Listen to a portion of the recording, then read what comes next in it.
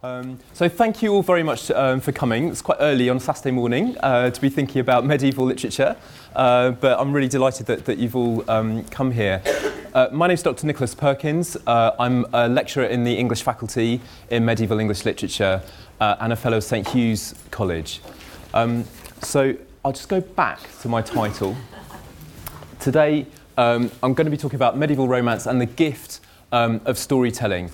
And both of those words are quite important in the title, thinking about storytelling and the kind of art of storytelling in medieval romance stories, but also more particularly about gifts themselves, actual objects that are given, but also gift as a way of thinking about storytelling as well.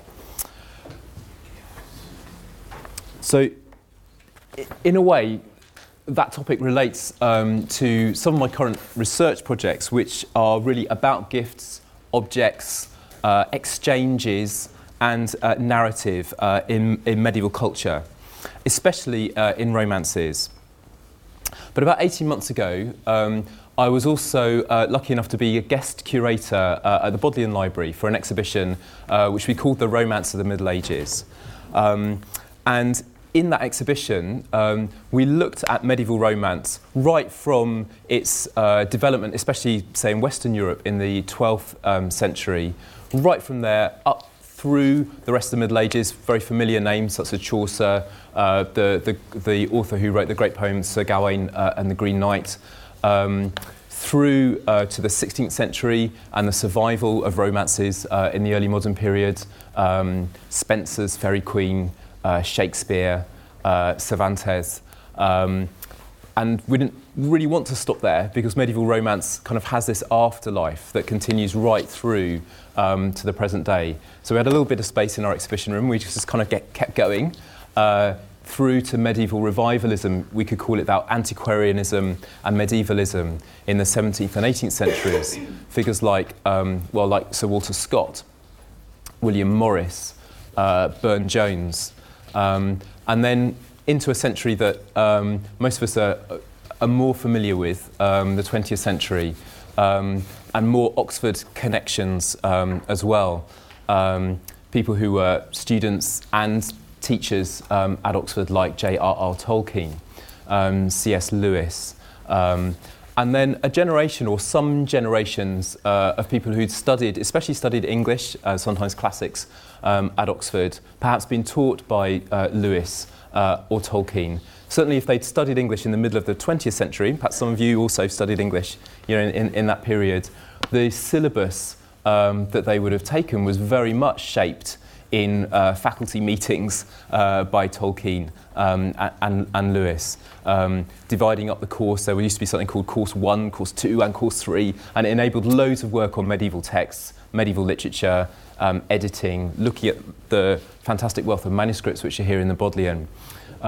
So there I'm thinking about writers such as Susan Cooper, who wrote the Dark is Rising series, things that I used to love reading as a child. Alan Garner, who I think studied classics at Oxford, author of The Weird Stone of Brisingamen, and so on, and so on. Diana Wynne-Jones is another author who springs to mind, the author of Howl's Moving Castle, amongst other things. So the exhibition tried to tell that story right up to the present day, and in fact, I think the day before we opened the exhibition, we were just trying to rearrange the last bits in the last cabinets, and I had to pop across the road to Blackwell's to just buy a few more paperback copies of things to put in our exhibition cases. I think I bought the latest edition of one of the Harry Potter books to go in there. Something else that we had, also with Oxford connections, and that sort of keeps bringing romance sort of back into our own popular culture, if you like. Something I very much enjoyed having in the exhibition was a typescript of the film Monty Python and the Holy Grail.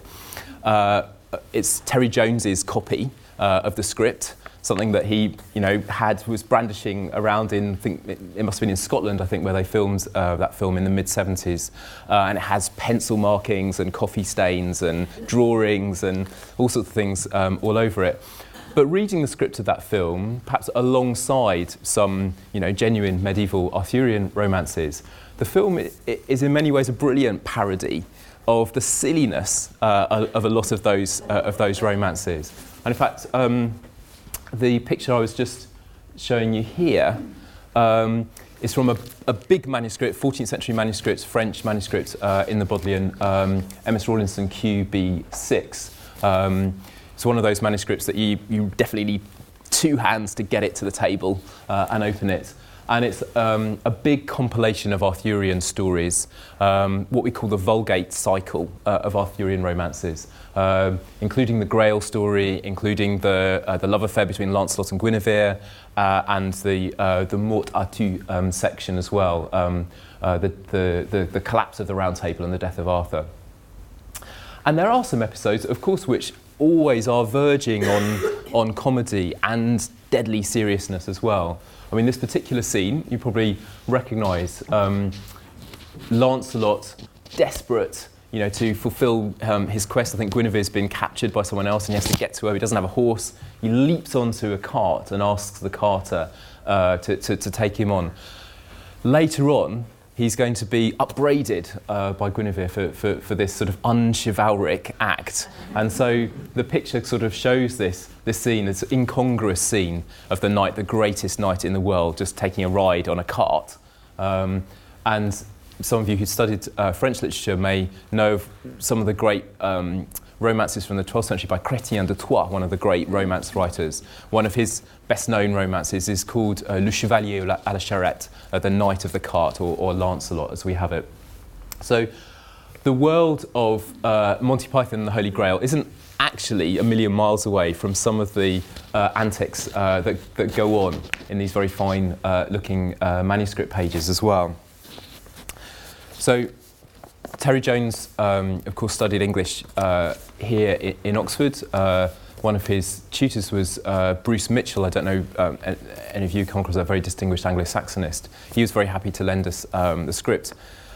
And we also borrowed a manuscript of a book by another author who studied here, Philip Pullman, who I know that his best-known work is perhaps more linked to an epic tradition. You might think of Milton and the Philip Pullman's books. But there's a lovely, I was going to say children's book, but none of his books are only for children, really. There's a book by Philip Pullman called The Scarecrow and His Servant, which is a kind of picaresque novel, very much in the tradition of Don Quixote. And I wanted to put that alongside Cervantes and alongside another very strange book that we had in our exhibition, which was called Sir Billy of Billericay, a parody of Don Quixote from, I think, the late 17th, early 18th century, of an Essex knight who comes up to no good. And as someone who brought up not a million miles away from Billericay myself, I wanted to have that in. Again, Philip Pullman very generously lent it to us, and one of those Oxford connections sort of really helps to enrich not only, I suppose, the exhibition side, the sort of public-facing and celebratory side of the work of something like the Bodleian, but research work as well. In fact, he lives in the same village as me, just outside Oxford, and he was opening our local playground. We'd had some new play equipment, and there was Philip Pullman opening it. So a brief conversation helped to secure this manuscript for the Bodleian's exhibition. In the report of the opening, our parish magazine, I thought quite touchingly described Philip Pullman as a local author, which perhaps doesn't quite do him justice, but nevertheless. Okay. So now I'm going to kind of come back into the talk itself and just start by saying, what do I mean when I say medieval romance? We might think we know what that means. We know now perhaps what a romance means, buying a romance, which is actually more like Mills and Boon or something like that. We might know what, say, romantic comedy means if we go to the cinema. And see it. What does medieval romance mean? It's actually a genre that's very, very difficult to define and to pin down. That's really the point of genres. They're always fuzzy at the edges. And one of the reasons for that is its huge popularity and the way in which motifs from romance, like exchanges, like the quest, like conflicts perhaps between parents and children, but also religious conflicts as well, and conflicts of loyalty, how those sorts of ways of writing find their way into all sorts of different texts that we wouldn't normally associate with romances. So it's not only knights and ladies and castles, there are all sorts of other things, political work that's going on in these texts as well. But in any case, we'd call medieval romance this great tradition of storytelling in the vernacular that flourished in Europe between about the 12th century and the 16th. And as I've mentioned, it forms the basis for many other kinds of storytelling.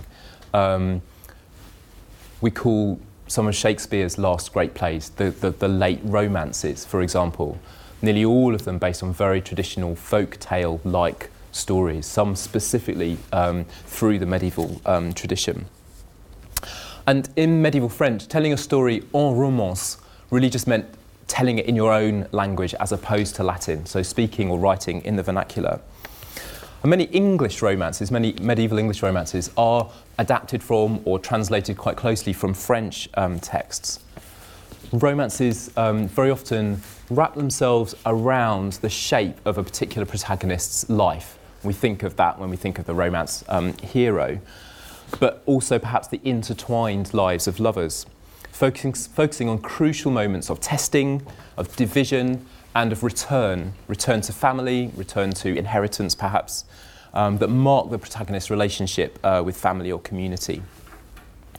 Romances also celebrate the pleasure and the power and sometimes the danger of storytelling itself. And the central figures of the best-known romances were known throughout Europe, both in narrative stories and in visual art.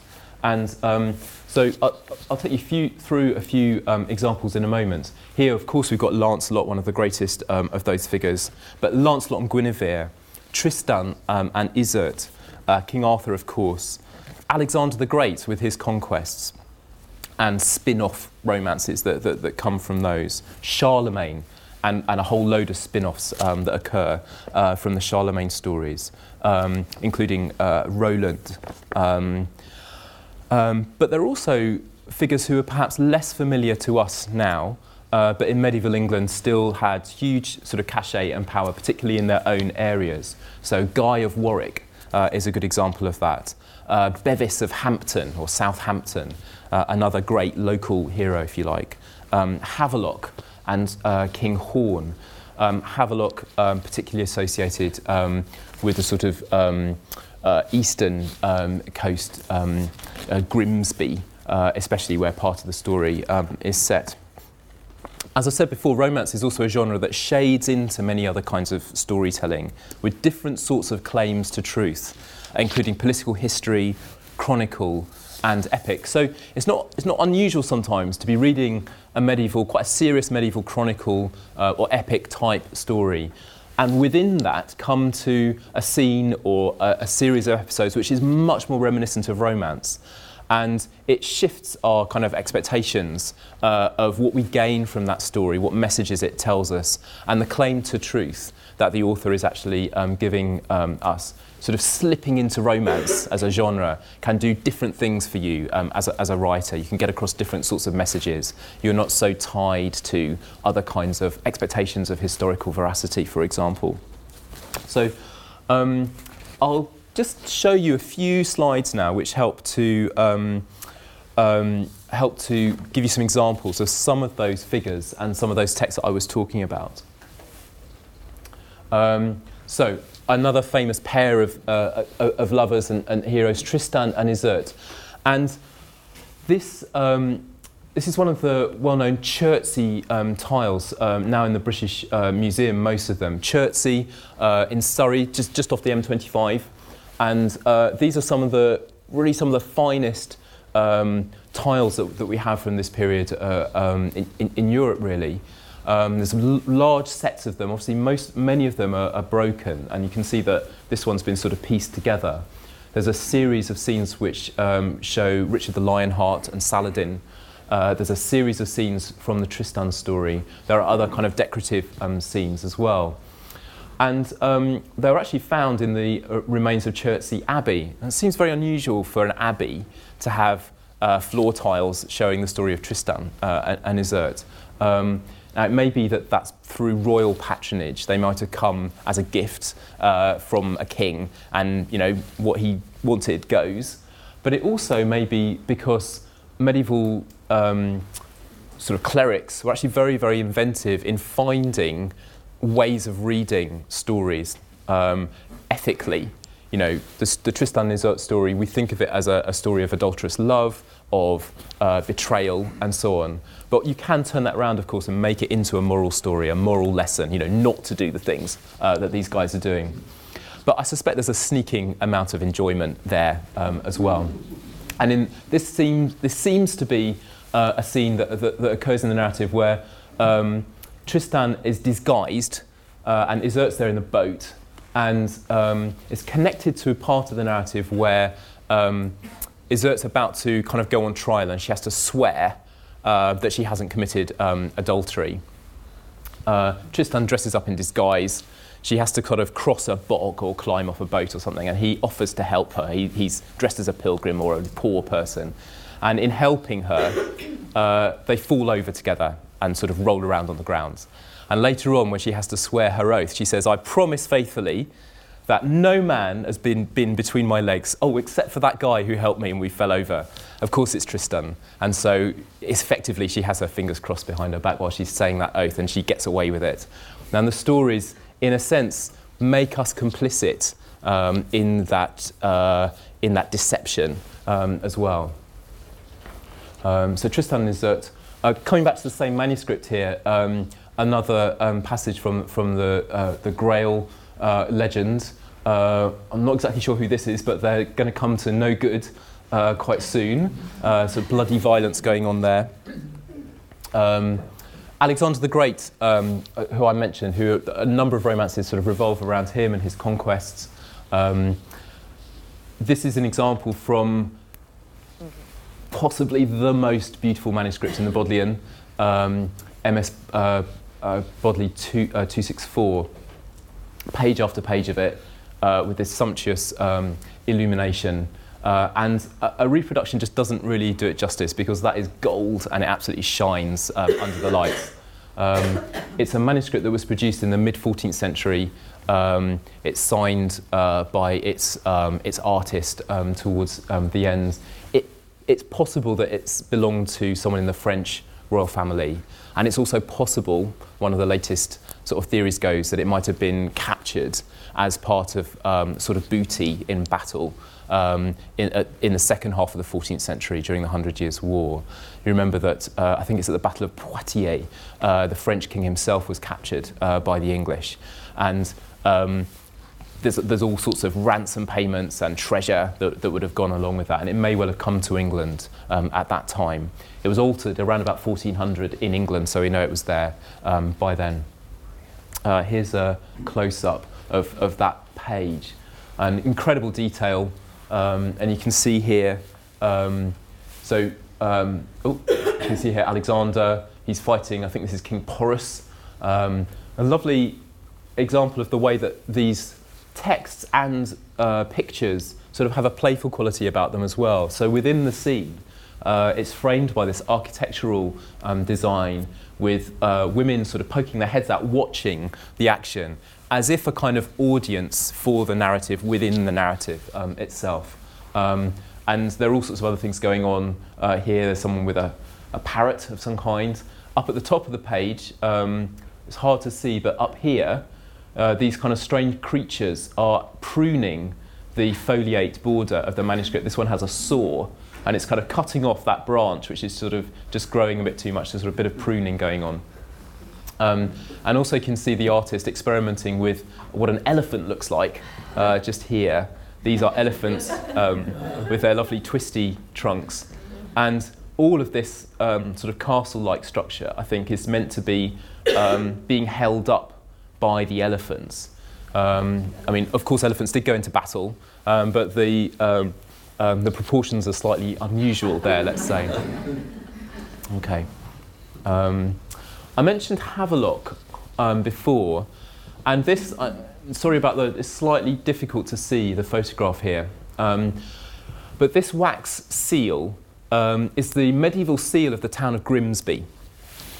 In fact, again, when we mounted our exhibition, I wrote to the town council, the archivist in Grimsby, and said, I hear that you've got this seal which shows Havelock, would you lend it to us?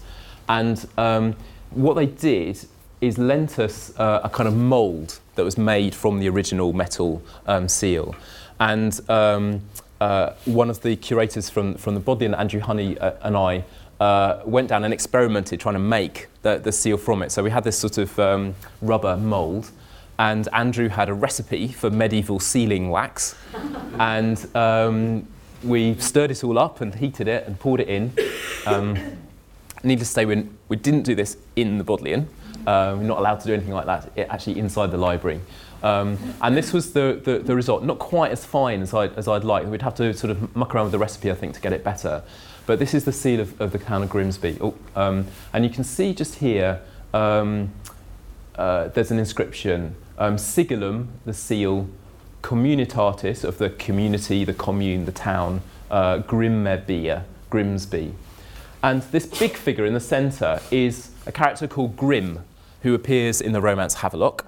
Havelock the Dane, a Danish prince who is sort of orphaned and comes to England incognito. He's brought up by a fisherman called Grim, and he later sort of comes to power and marries Goldborough. So the lovers, or the heroes, there's Havelock just down there, and Goldborough, his wife.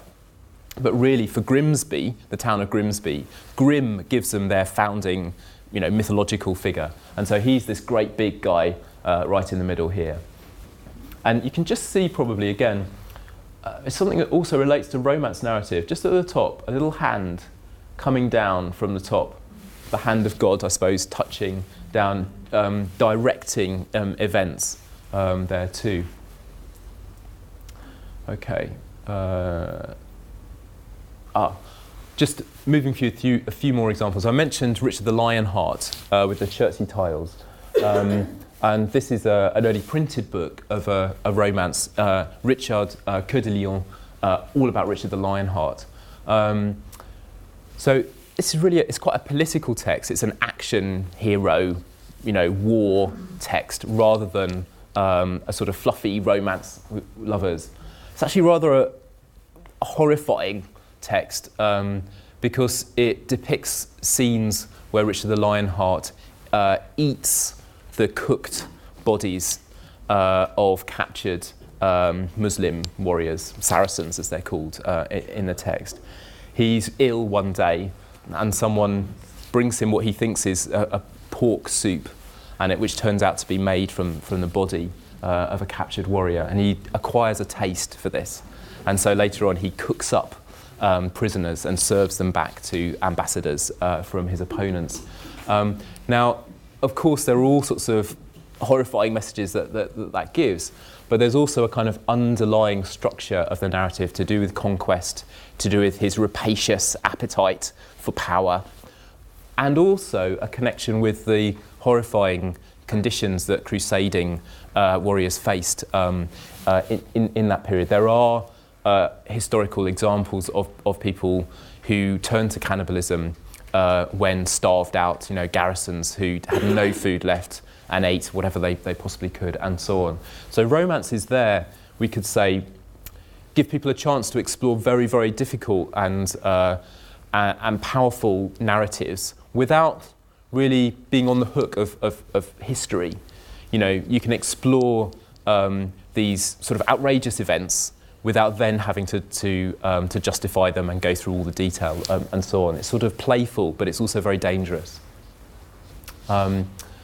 Okay, and I think, let me just see. Yeah, finally, in our sort of run of examples, a romance called the Lord Troy Book. The Lord Troy Book because it's only known from this book, another meaty book in the Bodleian Library, MS Lord 595. It's a kind of epic romance style history of Troy. And the writer here is very specifically wants to show how he's part of romance and also to an extent distinguish himself away from other romances and claim that his story is the best.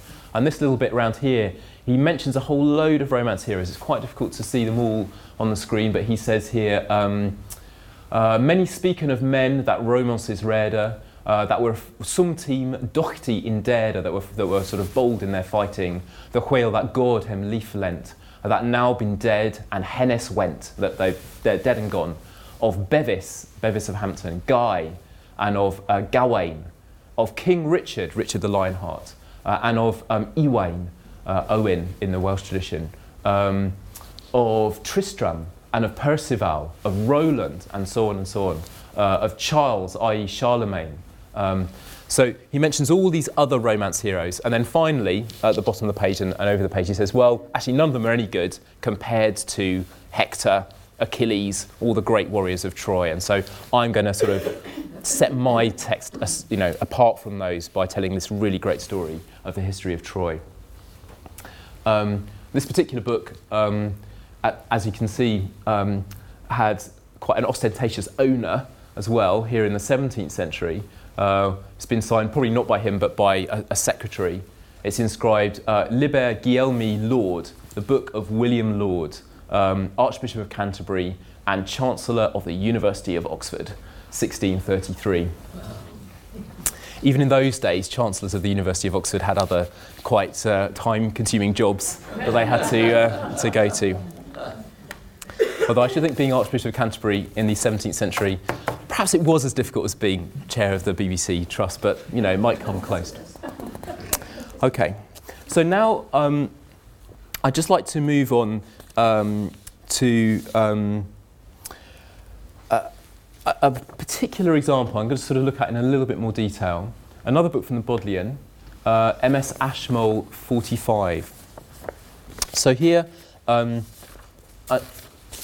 got a nice book written in the early 16th century, perhaps the 1520s, let's say.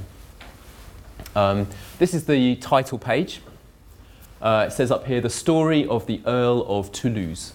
We've got a little scene in the middle there, and at the bottom, two sort of monograms which spell out Maid Maria. You can probably just see there, you've got M, and then A-I-D, and then Maria, all within that little sign. So Maid Maria. It's written on paper rather than the sort of much more expensive and sort of going out of fashion parchment or skin. It's also clearly a special book. It's a gift book.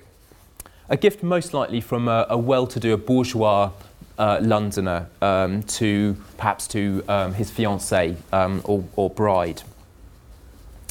And this is where, when we're looking at texts like this, the field of English literature that I work in needs to draw on and go into all sorts of other fields, that of social history, if you like, art history, what we now call book history or codicology, the study of the book itself and how book production changes, how that makes a difference to text and so on as well. But let's just have a focus on the picture for a moment. It shows a book being presented here, this one here, which I suppose in the fiction of the picture is the very book that we are holding and reading. In a sense, to that extent, it's already done its job, because by the time someone's received the book and opened it and looked at the picture, if you like, they've already moved one step on from the picture. In the fiction of the picture, this lady has taken the book already and opened it, and now she's seeing herself in the book. You can see that there's a speech scroll here, very common sort of medieval usage. They didn't have speech bubbles necessarily, but they would put speech on a scroll in a picture. And in the speech scroll it says, "Prenez en gré," take willingly, please accept this gift. Some such phrase like that. It's quite a common phrase, especially with gifts between lovers. And it really means, I'm sorry this might not come up to scratch, but I hope that you receive it with good grace. We could imagine it might also potentially mean, or it might have an underlying meaning as well, of take this book and read it with pleasure. given that it's a gift, likely to be a gift between lovers or perhaps an engagement gift, we might think of a third meaning of the phrase, which might also be take me as a husband willingly as well. So the gift, the action of the gift perhaps implies more than just, accepting a book.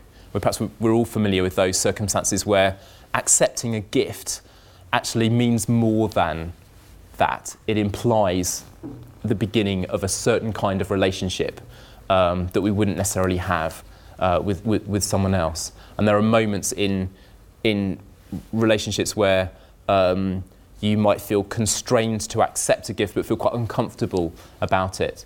You're on business somewhere and you get given a gift which actually is more than you really ought to accept, and you don't quite know what to do about it. There are whole books written about the etiquette of gift giving and receiving gifts, particularly in certain cultures. Okay. The costume of the couple here shows something of their social status. So they are wealthy, but they're not aristocratic. As I say, this is sort of probably 1520s London. We can also see, I won't go into it in detail, but at the top of the page there, a later owner has signed this book, William Browne. We know a little bit about him, William Browne of Tavistock, who was very interested in medieval English literature. He owned quite a number of manuscripts. And the writing here, the particular style of decoration, also tells us something about the scribe. That type of initial making with all those sort of bold lines. You can also see in quite a number of bureaucratic and official and legal documents from this period of London. Around the time of Sir Thomas More, Cardinal Wolsey, their civil service, if you like, that's a style that's quite familiar from legal text. So it may well be that the scribe is a legal scribe who's copying an English romance in his spare time for a bit of extra cash. Okay, so we just turn the page to the beginning of the romance. You can see again quite a neat script, but not hugely elaborate. We can kind of place it here in terms of its social status, if you like, and its value.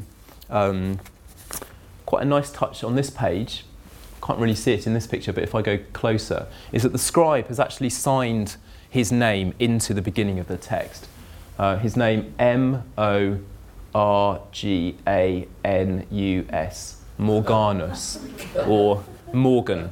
So this man is called Morgan, the actual scribe.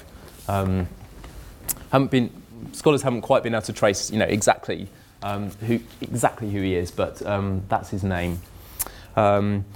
He also gives his initials at the end of the text as well. I might come on to that.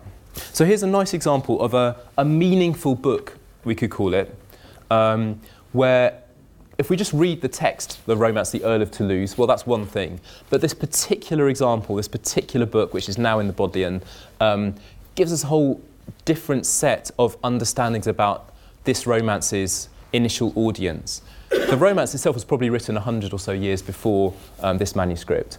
But you can see here how these stories carry on developing, they carry on giving to different sets of audiences over time. And in a culture still where manuscript books are common, not quite so common because printing of romances is becoming more and more familiar. Here someone's made a particular effort to make personal this book and sort of dedicate it to that particular person. It's a sort of equivalent of those compilation cassettes that you might give to your boyfriend or girlfriend in the 1980s. Of course I know nothing about that. Okay. Yeah, just one more thing which relates to this, and I'll just see if I can get out of this and show you a picture. Here we go. Something just very quickly I wanted to show you, which relates to the exhibition, and this is part of our continuing online exhibition, so you can go and have a look at a whole load of these things later on if you want to. One of the things we had on display, perhaps one of the smallest things in our exhibition, was this ring. Let's just see if we can make it. Yeah, here we go. I don't know if we can make it bigger. Okay. That's too big, isn't it? Okay, that's probably fine. I'll go back to show you the stones in a minute. But little ring from around about the same time. And what I want to sort of suggest here is what I'm saying about gift culture, gift giving, and meaningful objects and stories isn't only limited, if you like, to literature. So I'm not only thinking that what I'm saying about these things, or what I'm writing about these things, is only possible when you're looking at poetry, for example. This ring, if you like, acts in very much the same way as the book that we were just looking at. It has two stones on it. I better just close the zoom and show you here. Two stones there, which I think symbolise two people, two lovers together. And underneath the bezel here, right underneath, inside the ring, it's possible to sort of slide a compartment out, slide a kind of cover out. So there's behind the stones is hollow, and you could have fitted in there just a little lock of hair, a scrap of fabric, something like that as a keepsake as well. You can't really see that very well at all, but when we went to the V&A to have a look at some rings to see if we could borrow them for the exhibition, that just really struck us as being both beautiful and really lovely sort of story behind it. Now inside, as you can see, there's some writing. This is what's known as a posy ring.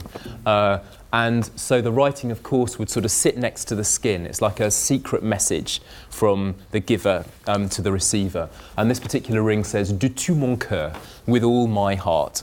And so again, this tiny object is almost a medieval romance in itself. That sort of sense of secrecy and intrigue, the lovers together, the symbolic stones, the object, the lock of hair or the fabric or something that would be sort of slipped just inside there as well. It's this particular object. Let me just get back to. Sorry, that particular ring belonged to a woman called Joan Evans, who I got quite interested in. She was a student at my own college, St Hugh's, and later became the college librarian just after the First World War.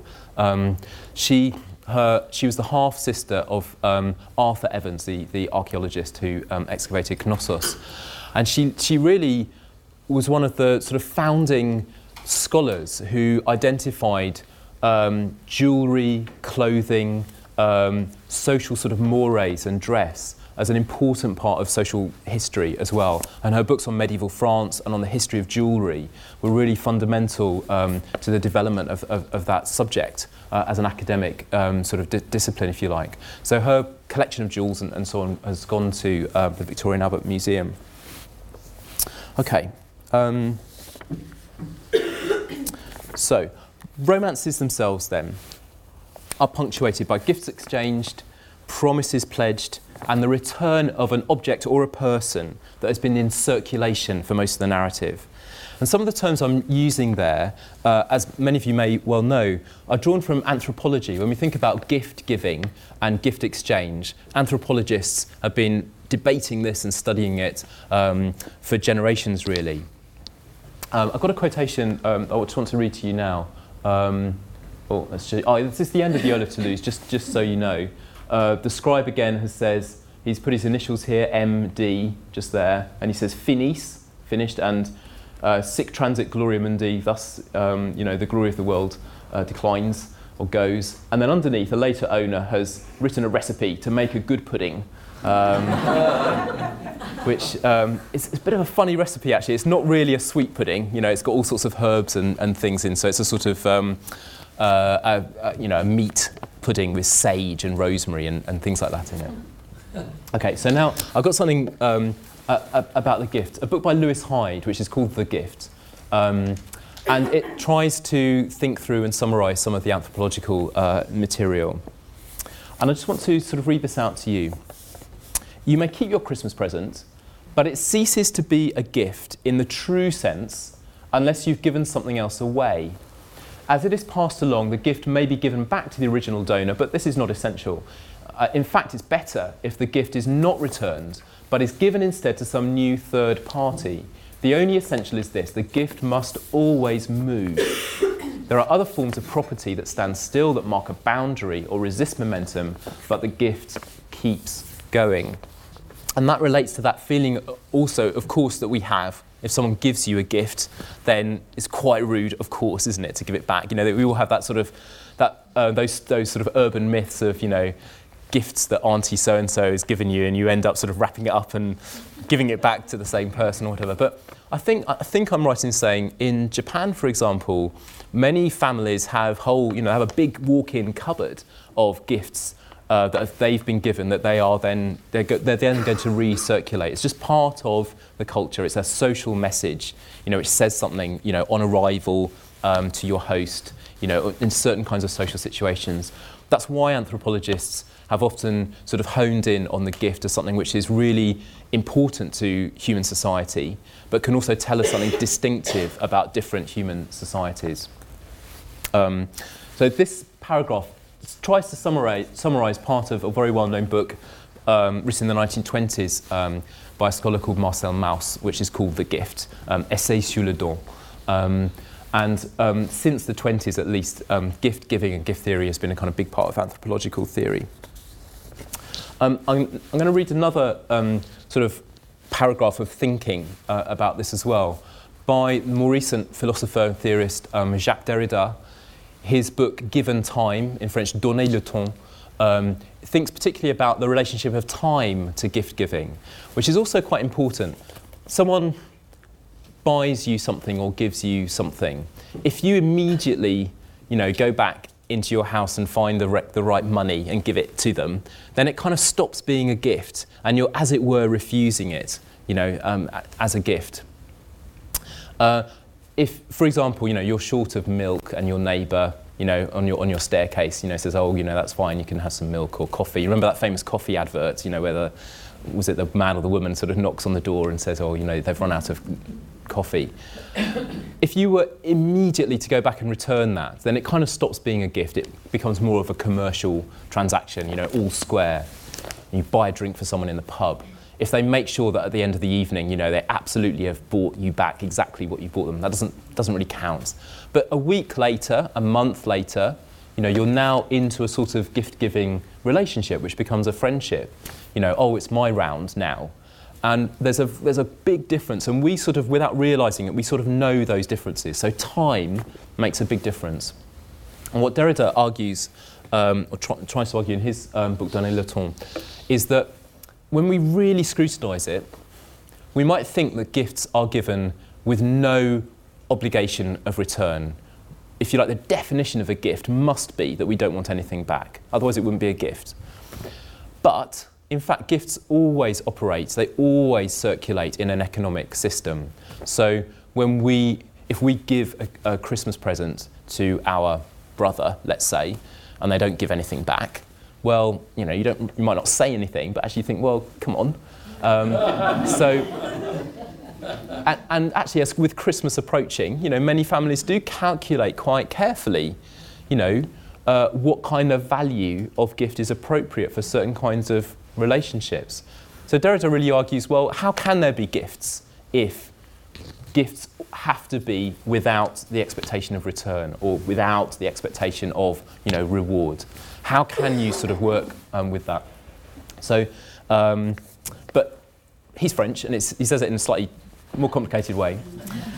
Now, the gift, if there is any, as says Derrida, would no doubt be related to economy. One can't treat the gift, this goes without saying, without treating this relation to economy, even the money economy. But is not the gift, if there is any, also that which interrupts economy, that which in suspending economic calculation no longer gives rise to exchange? So almost the opposite of what we might think. It must not circulate. It must not be exchanged. It must not, in any case, be exhausted as a gift by the process of exchange, by the movement of circulation of the circle in the form of return to the point of departure, i.e., it's got to come back in some way, but it mustn't be sort of drained of its energy as a gift, but in doing so. If the figure of the circle is essential to economics, the gift must remain aneconomic. Okay, so this, I think, provides quite a rich scenario for thinking about storytelling, for thinking about romances. We know that when we think about the end of stories, we often think of a denouement, a payback, we might call it. So stories themselves set up expectations. They kind of set up exchanges, which then come back. You know, things come home to roost at the end of stories as well. So just for the remainder of the talk, I'm going to talk quite briefly about three different romances from medieval Britain. My first example is the Anglo-Norman text, The Romance of Horn, a wonderful, lengthy romance, not very well known because it's written in Anglo-Norman French, but a beautiful text. In this text, there's a huge fascination with luxury objects, with gifts, with exchanges, with all sorts of things. But right at the beginning, Horn, the hero, is found in a garden with various children by marauding Saracens again. So Malbroin, the sort of enemy, found the children in their refuge where all 15 had hidden themselves from fear. He took them all and bound them, but did no harm to Horn. God gave Horn this gift, une ear, that all seeing him would at once pity and have mercy on him. So in direct opposition to this diabolical figure of Malbroin, Horn is described as like an angel or like the day star rising. He's a sort of gift to the narrative. He sort of suddenly arrives. He's a boy, he's a child, but he's already a kind of fully formed hero as well. Anyway, Horn and his fellow children are cast out to sea in a boat, but God protects them and they're washed up on the shore of Brittany. And they're treated nearly like commodities, so there's a debate as to whether they should be sold as slaves. But eventually Horn tells his own story and he's admitted, if you like, into the social life of the court and brought up. In effect, he becomes a sort of gift to that environment, and that gift nourishes relationships with his own history and between members of the court as well. He grows up to be, a fine hero and warrior, but before that he also becomes entangled in another sort of exchange. The king's daughter, Rigmel, falls in love with him. And eventually, after much sort of debating and so on, they exchange rings. He says, no, I'm not going to accept you as a lover yet, I haven't proved myself, but okay, I'll take a ring. And that shows our devotion to one another. As always happens in romances, there's a wicked steward or someone who spreads gossip and rumour. Horn is accused of adultery or of having a relationship with Rigmel. He's exiled and has to go to Ireland. But in exile, he discovers that Rigmel's about to be married off to someone else. And he returns disguised as a pilgrim. And at the marriage feast, he asks for a drink from Rigmel, and she brings him a drinking horn, punning on his own name. He drops his ring into the horn and takes a drink and then returns it to her. And so the ring, the gift, sort of comes back to her as a symbol, as a recognition sign, if you like, that it's really him. The identity then of the protagonist, Horn himself, and the ring and the horn that they drink from kind of becomes merged. The person is like an object that circulates around the narrative and comes back as a form of gift, if you like, to complete that circle that Derrida was talking about. And I think I've got a picture here. Just to remind us that horns themselves were also hugely important symbolic objects in this period. This isn't a drinking horn, it's a blowing horn, a sounding horn. The famous Savernake horn, which is associated with the Savernake forest, now in the British Museum, belonged for hundreds of years in the same family. I think it's the Seymour family. Okay, around the edge of the horn are various scenes, related to romance and related to sort of narratives of its history as well. So that's a romance of Horn from the 12th century. My second example is from a later Middle English romance. Again, a text that you're probably not familiar with, Sir Eglamour of Artois. It survives, for example, in a lovely, again, 16th century manuscript in the Bodleian Library. Eglamour, the hero, is in love with Christabel, but as always in romances, she has a jealous father, and the father sets him impossible tasks, hoping to get rid of him. And only after he actually fulfills these tasks will he accept Eglamour as his daughter's husband. In that sense, Christabel, the woman, is also an object of exchange in this story. But Christabel gives Eglamour some gifts to help him on his way, including a magic ring and some magnificent hunting dogs. And his tasks include fighting a giant. There's the dog and so on, and fighting a horrifying boar who's been chomping up other knights. You can see various bits of their bodies around there. And later on he has to fight another giant who's the brother of the first one and who had the boar as a pet. So you can see someone holding the boar's head up on a spike there, as if to say to the giant, you know, as if to kind of goad the giant into action there. And the giant actually sort of gives a sort of lament, a poetic lament for his boar that's been killed.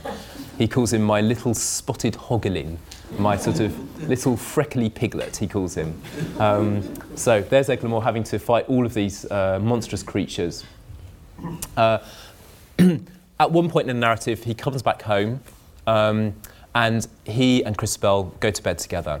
And again, as always happens in romances, it only takes once. She falls pregnant, and when the pregnancy is discovered, she's cast away on a boat.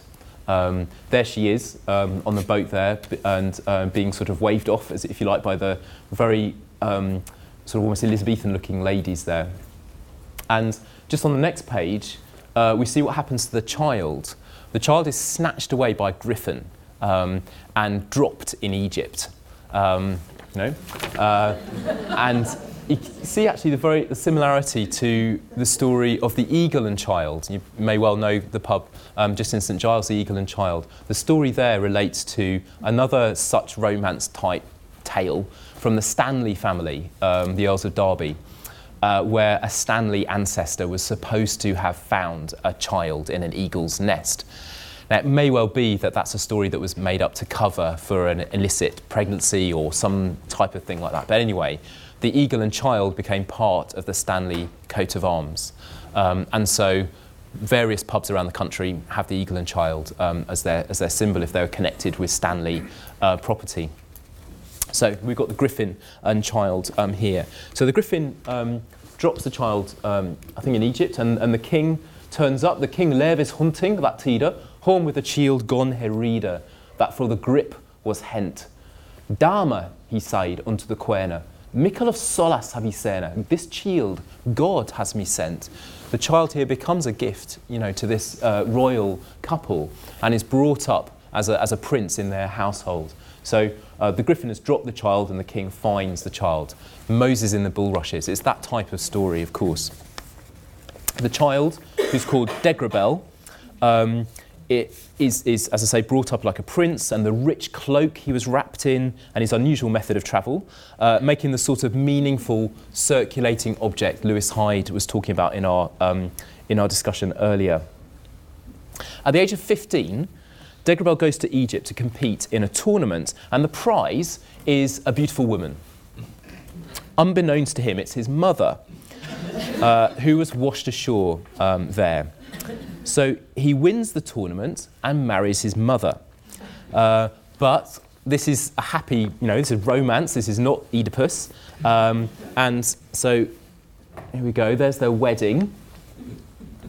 And at the wedding, Christabel sees Degrabel's coat of arms, which include a griffin and a child. And seeing the coat of arms makes her remember, what happened to her. I got a bit here from the wedding scene. Slightly, again, possibly intentionally slightly comic as well, this sort of extreme version of the wedding. Thus graciously has he sped, his own mother has he wed. as he heard a clerk rede. His armes they bar him before. She thinks how her child away was born, therefore sorrow she had her. She gret, therefore, she grieved, therefore, and sorrow gan marker, and all was for her son's sake, a great swoning she made her. She sort of, collapsed. What no, said he, me lady Clara, why makest thou so simple chera? Methinks thou art not gladder.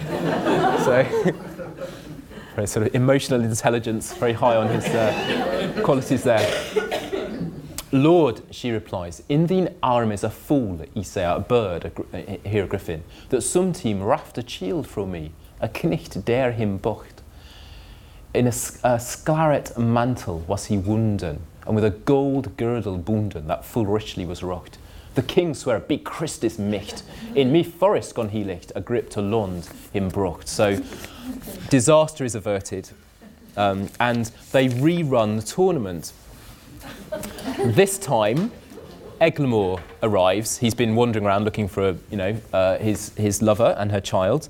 Eglamour arrives, wins the tournament, and they discover one another finally. The families reunited. All these gifts and people circulating around the Mediterranean are reunited and come back together.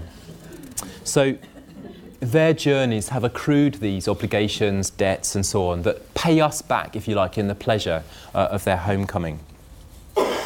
Final text I want to talk about, just for the last couple of minutes, is Sir Gawain and the Green Knight. Perhaps the best known, single romance from medieval England.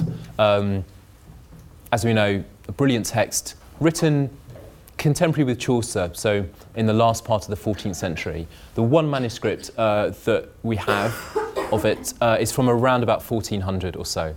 And again, we were very lucky last year to be able to borrow this priceless manuscript from the British Library and have it on display in the Bodleian.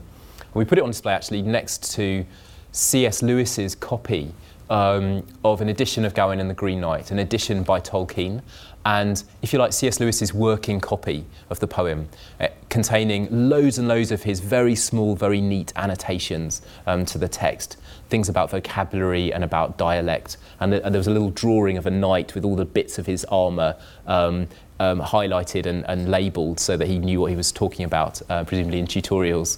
He could sort of sit there and test his pupils while having this open on his knee in Magdalen. So Gawain and the Green Knight.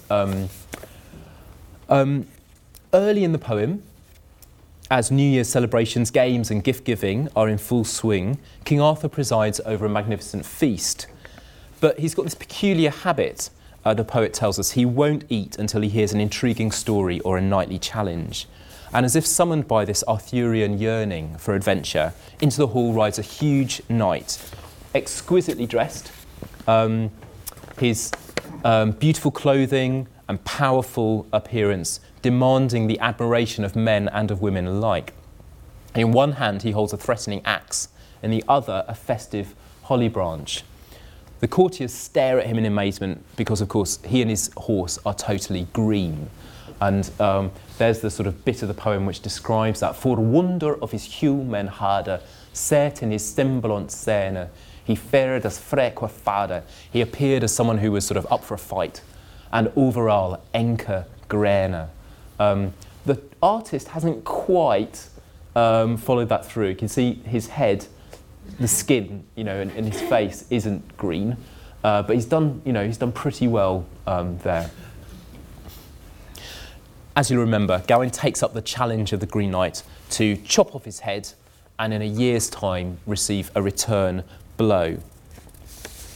As you remember, he chops off the head, but the Green Knight's body picks up the head and sort of says, okay, see you in a year's time, I'm off. And leading up to the following Christmas, on his quest to find the Green Knight, Gawain stays with the very hospitable Sir Bertilac and his even more accommodating wife, whose attentions Gawain is at pains to resist without appearing impolite. And the two men make a pact that they will exchange whatever each wins during the day. Bertilac out hunting, Gawain back at the castle. And here, the slide here illustrates Gawain there in bed.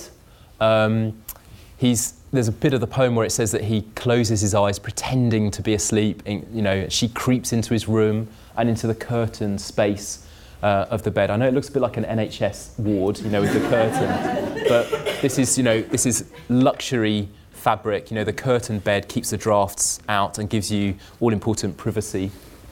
She's tickling him under the chin there, saying, come on, wake up, Gawain.